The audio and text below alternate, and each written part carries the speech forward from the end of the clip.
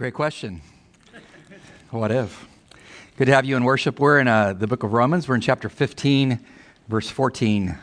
If you would like to turn in your Bible there this morning. Romans chapter 15. We have 51 people going to Israel this week, and some of you are here going. We leave at 11:30 at night on Tuesday. Why do they make you fly all night? I don't know. And so we fly from here to Istanbul, switch planes, then fly, an hour and a half down to Tel Aviv, and then we tour Israel for 2 weeks. It's going to be awesome. It's going to be transforming for many people to actually walk on stones that Christ literally walked on, to see the topography that he saw, to be on the Sea of Galilee that he was on many times in boats. Just a transformative time. And so be in prayer for us as we go up on the Syrian border in the Bekaa Valley and go all the way down south near Gaza, all the things that we do. Pray for our safety and pray for God to do great things. And if you are not going this trip because it booked up in a day, literally, there's already, we only take 51 people, so there's already 30 people going next year. So if you'd like to go, contact my secretary, Mary Ann, and tell her I'd like to be put on the list, and she'll know exactly what you're talking about. And save your shekels, okay? That's Israeli currency, in case you didn't know. It's good to have you. Let's pray as we go to God's Word. God, teach us today how to more intimately walk with you. Help us to embrace what the Spirit says to us, and not to put up defenses, but to listen and to reconnoiter our spiritual lives to match up with your heading. And I pray for you to use the word powerfully in the lives of those who don't know you. You are the good shepherd, and you will draw them as only you can do. And so we pray you to accomplish that today. In Christ's name, amen. Paul says some amazing things. One of the amazing things that he has said is in Philippians chapter 3, verse 17, as he's getting ready to close out his letter to the Philippians. He says this, and I find this absolutely stunning to say this. He says, "Brethren, join in following my what? My example. Follow my example. Observe those who walk according to the pattern that you have in us." This is amazing. Could you imagine if somebody ever came to you and said, could you explain to me how do you live the Christian life? Well, just follow me. Could you do that? I mean, could you be confident to tell someone else, just follow my example, and God's face would smile on that? I mean, was Paul totally arrogant when he said this? Was he in love with himself? No. He said this because it's true. It's true. He did follow Christ, and he was doing the disciplines of a great Christ follower. And so this is why we're still talking about Paul, because he lived out the faith. He didn't just talk about the faith. He lived it. He did it. When I was in high school, I had a coach who used to play for the California Angels. And then he became a Green Beret in Vietnam. And so he became our coach when he got back from Vietnam. And he was intimidating. And he was a great baseball player. And so I can remember batting practice one day. I rolled the cage out into the outfield. He got some guys to pitch. He wanted to see how we hit. He was 198 pounds, 5'8". No fat. And I would say at the time, probably 100 of those pounds were in his arms and neck and chest. It eventually shifted over the years before God called him home, but he was intimidating. And so I remember when he said, jump in the cage and hit some balls. Let me see how you approach the ball. So I'd done this for years. So I jumped in the cage and hit some balls and thought I was doing okay. And so he's looking at me through the cage, and he's like, "That's how you hit?" I'm like, "Yeah, and I've done quite well. I'm okay." And he goes, "Nah, that's not how you're going to hit. And let me show you how to hit." And so when they're that large, you just kind of just let them do what they want to do, right? Because I was about 180 pounds at the time, 6'1". I'm shrinking in age, compression. I found that out with the doctor the other day. He's like, "You're not 6'1" anymore." I'm like, "Why?" But that's a whole other thing. That's called gravity. But anyway, so he jumped in the cage. He grabbed my 34-inch bat, and he said, "I'm going to show you how to hit the ball." I had played ball all of my life since 5 years old to that point. I mean, I'd played on all kinds of all-star teams and things. So I'm like, what can this guy that used to play for the Angels show me? I have never seen a human hit a ball like that before. It was like violent. It was like an attack. It's like we all said, the cover should have come off the ball. It was just power like I had never seen before. And when he hit the ball, he just went, "Ah!" like that. Scared me. Like I didn't scream when I hit the ball. He's screaming at the ball. And he hits a couple pitches like that, just blistering line drives. We were all saying they would just shoot out of the outfield faster than any ball we'd ever seen leave the outfield. Then he hands me the bat, and he goes, hit like that. And I said, okay, coach. And he goes, I tell you what, when you're on my team, you step in the box, he said, the pitcher should fear you. I'm like, okay, great.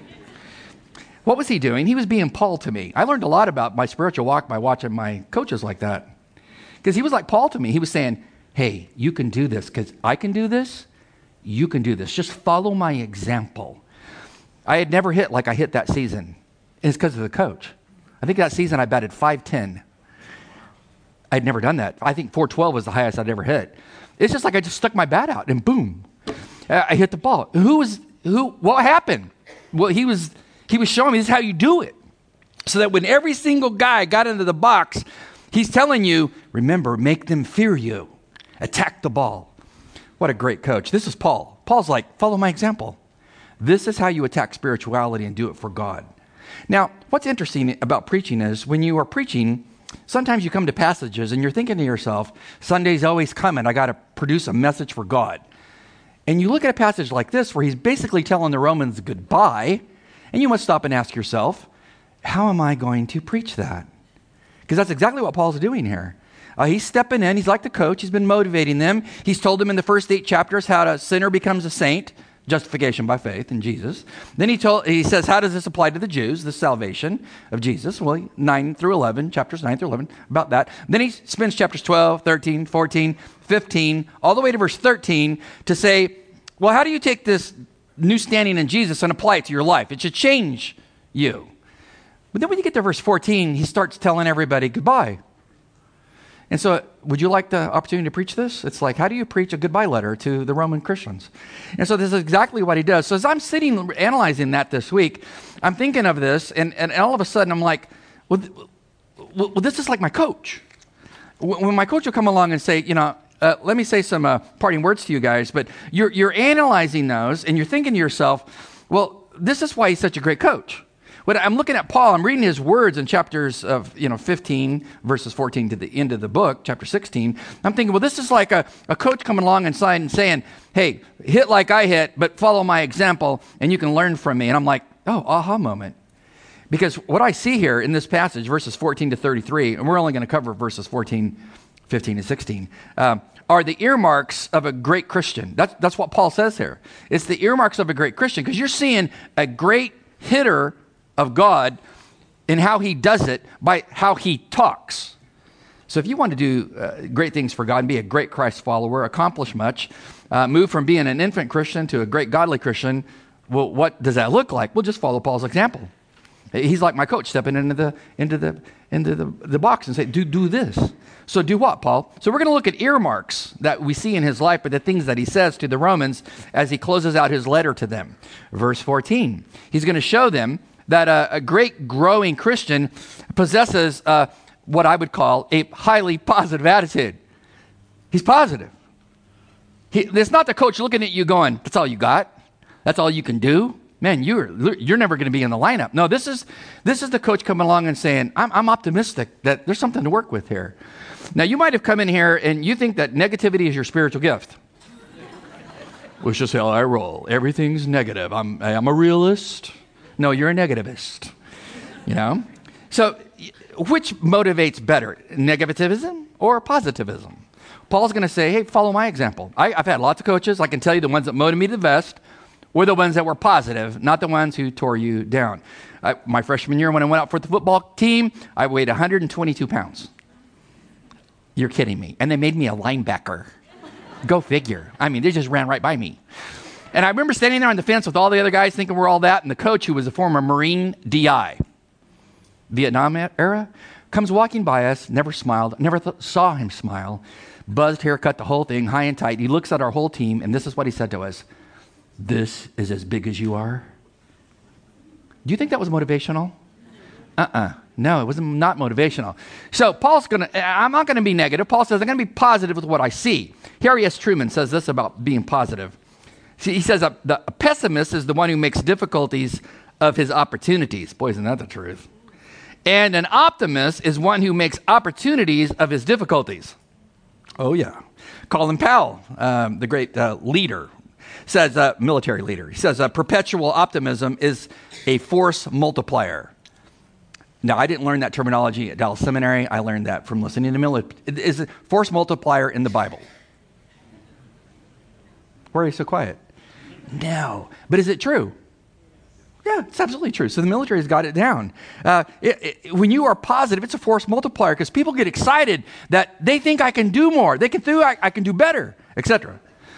Dietrich Bonhoeffer, executed by the Nazis for his opposition to Nazism and his love of Christ, said this about optimism. And bear in mind the time in which he lived when he said these words. He writes this. He says, the essence of optimism is that it takes no account of the present, but it is a source of inspiration, of vitality and hope where others have resigned. It enables a man to hold his head high, to claim the future for himself, and not to abandon it to his enemy. Wow. You think your days are evil and it's hard to be a Christian? Think of his day. What did he say? Oh, woe is me, I live under Hitler? No. He's like, no, I have a passion for Christ. Positive spiritual leader. See, if you want to be a great leader in God's kingdom of others, whether high school students, children, men, women, whatever, it doesn't come out of the negative side of things. It comes out of the positive side of things. Does that mean, because I can just hear the negative person telling me, well, does that mean I can never be negative? Are you all negative? No. Read Jesus. Was Jesus ever negative? It's a softball question. And it's not, no, he wasn't ever. It's, yes, he was negative. Matthew 23, when he castigates the Pharisees. That's the woe chapter. He castigates them. Paul, 1 Corinthians chapter 5, there's sexual sin in the church. The leaders aren't addressing it. They're looking the other way. What's Paul do? If I was there, Paul writes in chapter 5, I would address this. So, yeah, there's an opportunity for that and need for admonishment, but it shouldn't be all that or you decimate people. See, they erred on the side of optimism. So Paul says, when I look at the Roman church, I'm optimistic about what I see there, and I want to motivate you.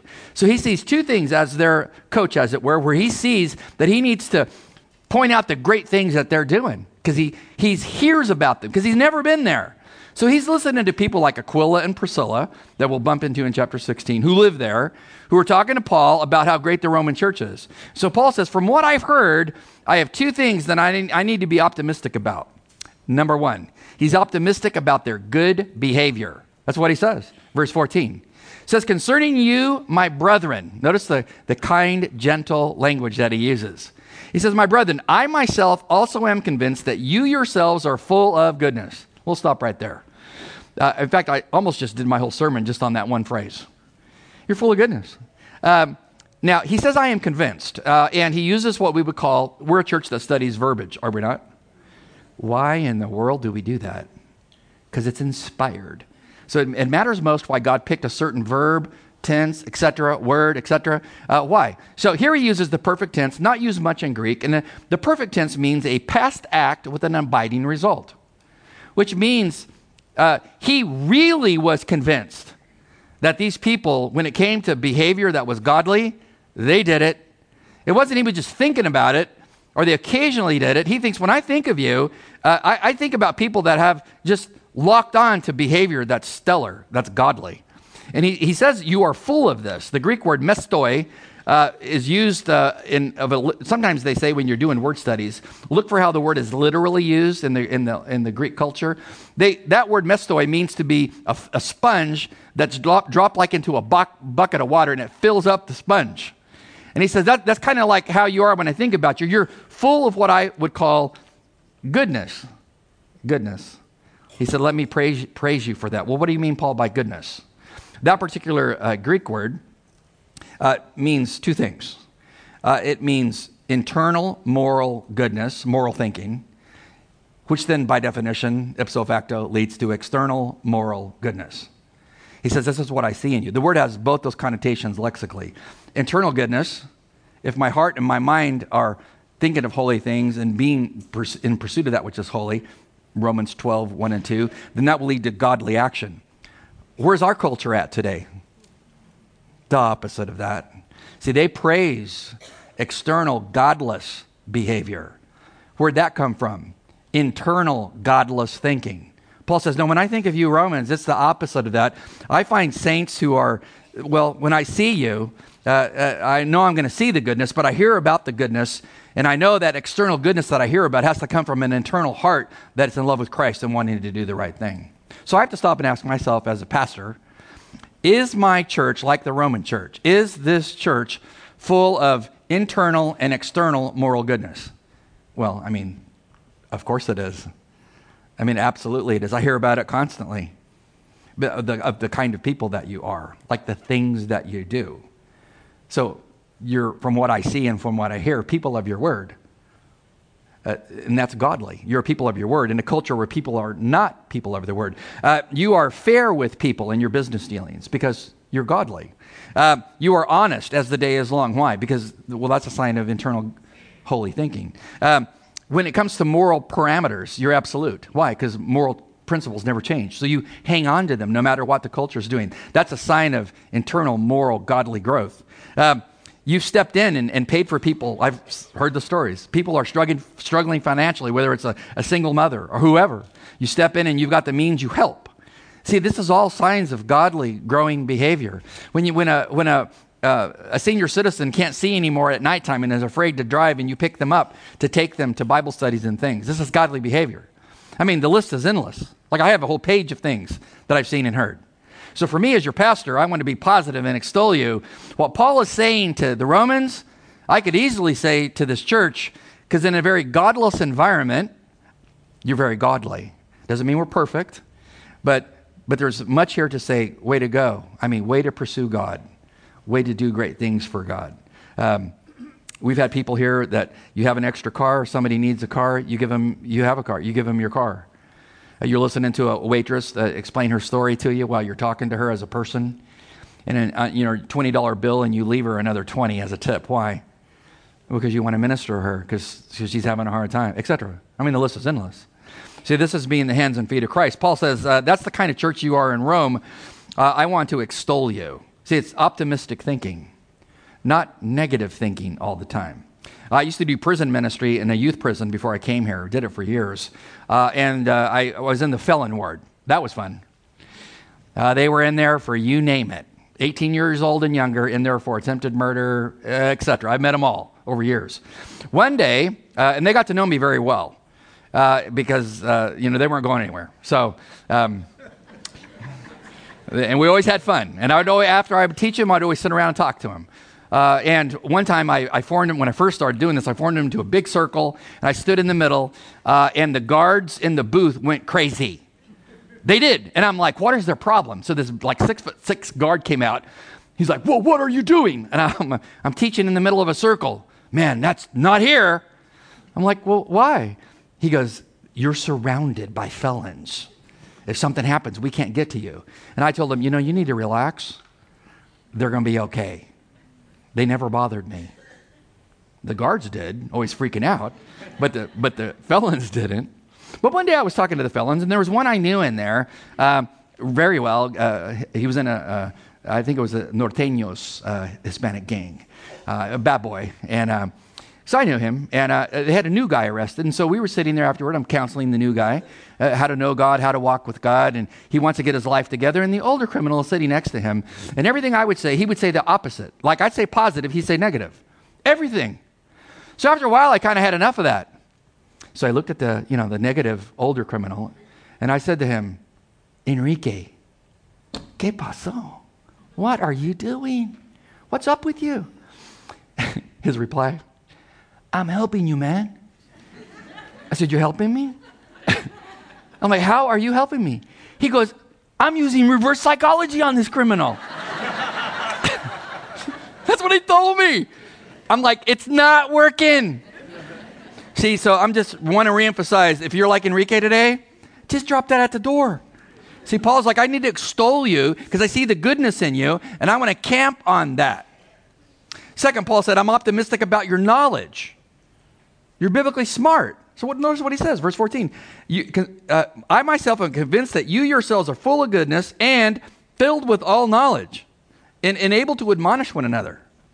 That's the negative side of things. If I know spiritual things, then when I see that's not that which is not spiritual in someone's life, when I see a compromise, when I see someone flying close to the flame, they're going to sin. Admonishment is, hey, I love you enough to say, hey, don't fly there, or stop doing that, etc. But Paul says, when I look at this church, it's filled with knowledge. So does that mean they knew everything about all disciplines? Astronomy, physiology? No, he's not talking about that. He's talking about spiritual knowledge, that they're very attuned with spiritual knowledge. Okay, so how do you get spiritual knowledge? You don't know? You read the Bible. Thank you. You read the Bible. And then you gain that knowledge, and you apply that to your life, and he said, that's the kind of Christians you are. You know the Word of God. Drop them in Genesis, they know the story of Joseph. Drop them in Judges, they know the story of Samson. Drop them in Chronicles, they know what it's talking about. Drop them in the book of Numbers, no, they've studied it. Drop them in Ephesians, they know the doctrine of predestination and election, they can talk about it. These are mature Christians, and Paul says, I extol you for your knowledge. Because see, the last thing the devil wants is a church that actually teaches the Word of God and believes it. That's the last thing he wants. See, this is the church smack dab in the middle of the Roman Empire. And Paul says, what a great church. You love the Word of God, and you're living the Word of God. When I came here to candidate almost 12 years ago now, I flew out here from California. I flew out several different times to talk to the church, leadership, etc. So I was basically interviewed by anybody and everybody, and I interviewed them. Because I want to know, I've been at my last church 19 years. Do I want to go to the East Coast? Do I want to go to D.C.? I don't know anybody there. And so we came out. And the last thing that we did after being interviewed by everybody was they had a little thing where they told my wife Liz and I to come to the Youth Odd. We'll invite the entire church to come, and the church will interview you as the last interview. My wife's like, I don't like to go on the stage. Honey, you just sit in this stool. I'll sit in the other stool. I'll hold the mic, and I'll just field the questions. And it can't be that bad. Were you there? How many were there? None of you were there? You're all new? Oh, praise God. Okay, I'll tell you what happened. And I'm thinking to myself, I sat before a board of the greatest Old Testament scholars at Dallas Seminary when I was 27 with a Hebrew Bible and Hebrew lexicon, and had to field questions before that board to get into the PhD program in Hebrew. So I'm thinking to myself, how hard can it be to field questions from people in D.C.? It's worse. So 8 hours. That's what I did. 8 hours of questions. I sat on that stool with my wife. 8 hours. Question after question after question after question. It was unbelievable. So I got on the plane, and we debriefed. So what did you think about those people? They are serious. They are serious about the Word of God. So we're flying at 30,000 feet, having this discussion, debrief about that church. And I'm thinking to myself, that's a church I want to pastor. If they are in the smack dab middle of the belly of the beast, as it were, you can do something with the church that loves the Word of God. And so we came. And it's been awesome, because it's still a church that loves the Word of God. Again, what did I tell you? The devil hates people that know the Word of God, know how to apply it to life, know how to push back evil, they can counter falsity, and they live that in a transformative way. That's what he hates. Well, this is the kind of church in love with the Word of God, and it's a pleasure to pastor you. Does it mean we know everything about the Word of God? No. It's job security for me. There's much more to learn. Paul says, let me point to you, in addition to that positive thing. So the point being, if you're growing up in the faith, you should be positively pointing people to the great things in their life. Is that you? And if you're sitting there going, man, I always look for the negative things, and I just find that nerve, and I just park on that. That's not what I'm talking about. I'm talking about, God, help me to see the positive things in the saints around me so I can build them up. Number 2, if you're growing up in the faith, as Paul was, the second earmark is you will possess what I would call a powerful calling, meaning you know why you're here. It's a calling from God. Notice what he says, verse 15. It says, I have written very boldly to you on some points so as to remind you again because of the grace that was given to me from God. He said, I'm just really telling you, mature Christians in Rome, about the great doctrine of justification by faith followed by sanctification. You already know about this. I'm just boldly taking you to another level. But he said, I need to kind of share with you my calling. Because remember, the church is predominantly Gentiles. So he says in verse 16, he says, this was given to me from God, this message, this ministry, to be a minister of Christ Jesus to the Gentiles, to ministering as a priest the gospel of God, the good news of the death and burial and resurrection of Christ, so that my offering of the Gentiles may become acceptable, sanctified by the Holy Spirit. He said, your church is predominantly Gentiles. Paul, if you would have stopped and asked him, hey, Paul, did your life go as planned? No. I'm born a Jew, became a Pharisee, became a rabbi, became a doctorate in the Torah, and hey, I was going to shepherd Israel.